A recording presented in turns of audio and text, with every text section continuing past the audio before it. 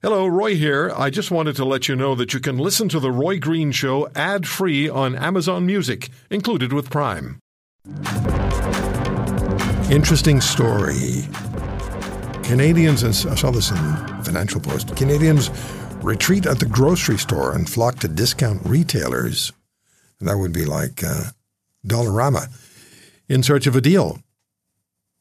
Meanwhile, our guest tweets that at select Loblaw stores across Canada, customers are being required to show their receipts as they leave the stores. Sylvain Charlebois, Professor Sylvain Charlebois, the director of the Agri-Foods Lab and professor at Dalhousie University, is with us on The Roy Green Show. Sylvain, how are you? Very good, Roy. How are you? Yeah. What's being done for you on Father's Day? I cook. And I mow the lawn, although today in Halifax is very rainy, so Mother Nature is taking care of me. The rest of my family, I take care of them. That's my job. I love it. I love to cook, so I don't really mind. Oh, you're a good man. I just try to stir it up once in a while, no pun intended. No pun intended. So it's very, it's interesting. It's concerning. It's something you and I have talked about before. Listeners have pitched in on this. Canadians are hurting badly financially. So before we get into the idea and the reality of people going to the deep discount stores, how much does food cost factor into the overall picture of people's just general security? Well, so when people spend money, they spend money on a lot of different things, and the one aspect of people's lives that have been really violently different, I would say, in the last few months is shelter, and shelter is a necessity of life. If you hold a mortgage, there's a 45% chance that you have a variable rate.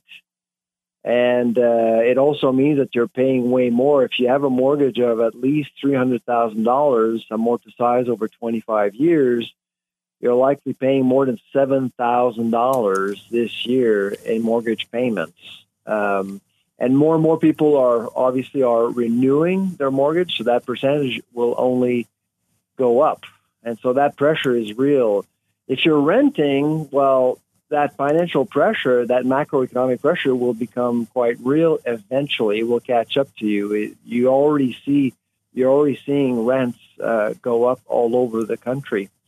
At the same time, of course, at the grocery store, another necessity of life, things got really complicated. What's really is fascinating, Roy, and honestly, it's not something that I was anticipating, is that people are actually spending less at the grocery store, but it kind of makes sense when you think about it. You can't, trading down for shelter is much more difficult. You need to move, or you need to share your unit with someone else and things like that. It's a little bit more complicated, but trading down on food is actually easier. You can just, buy cheaper food, cheaper calories, you change address, you go to dollar stores, you go to discount stores, and that's exactly what Canadians are doing right now. They're just shifting. And so food sales at dollar stores are up 15% year to year. And companies like Dollarama have noticed as though they're expanding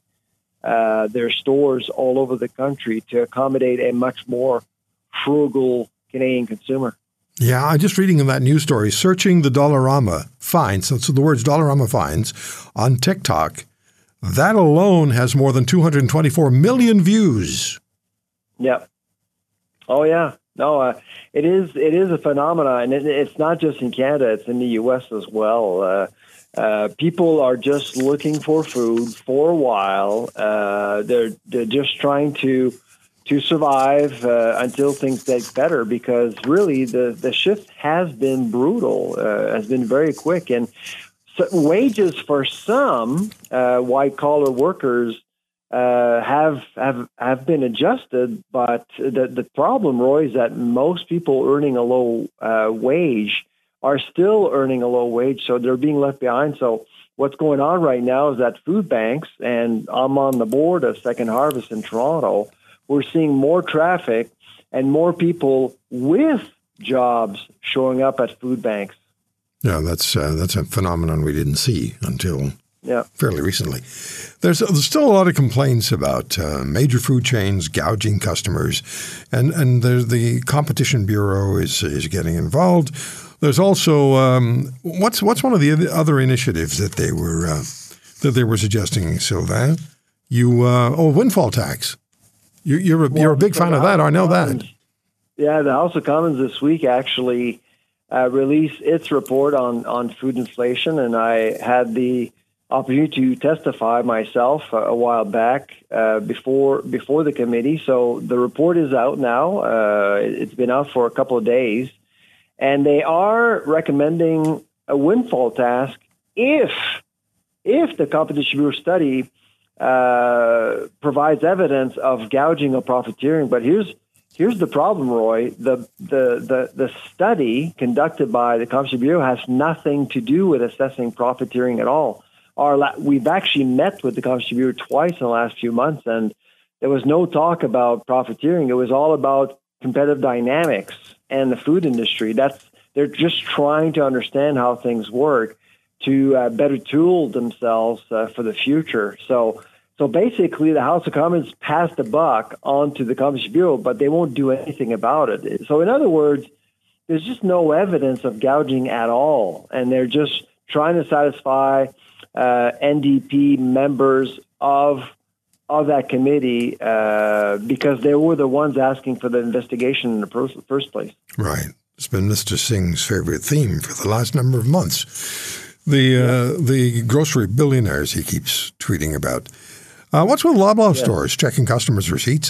Some stores, you tweet about this, checking customers' receipts as they leave the store. Yep. I mean, I know what I'm thinking. What's the story, though? This is another situation where I actually think that Loblaws is incapable of reading the room. I mean, that company is being destroyed on social media, and it is trying to establish a sound social contract with its customers based on trust.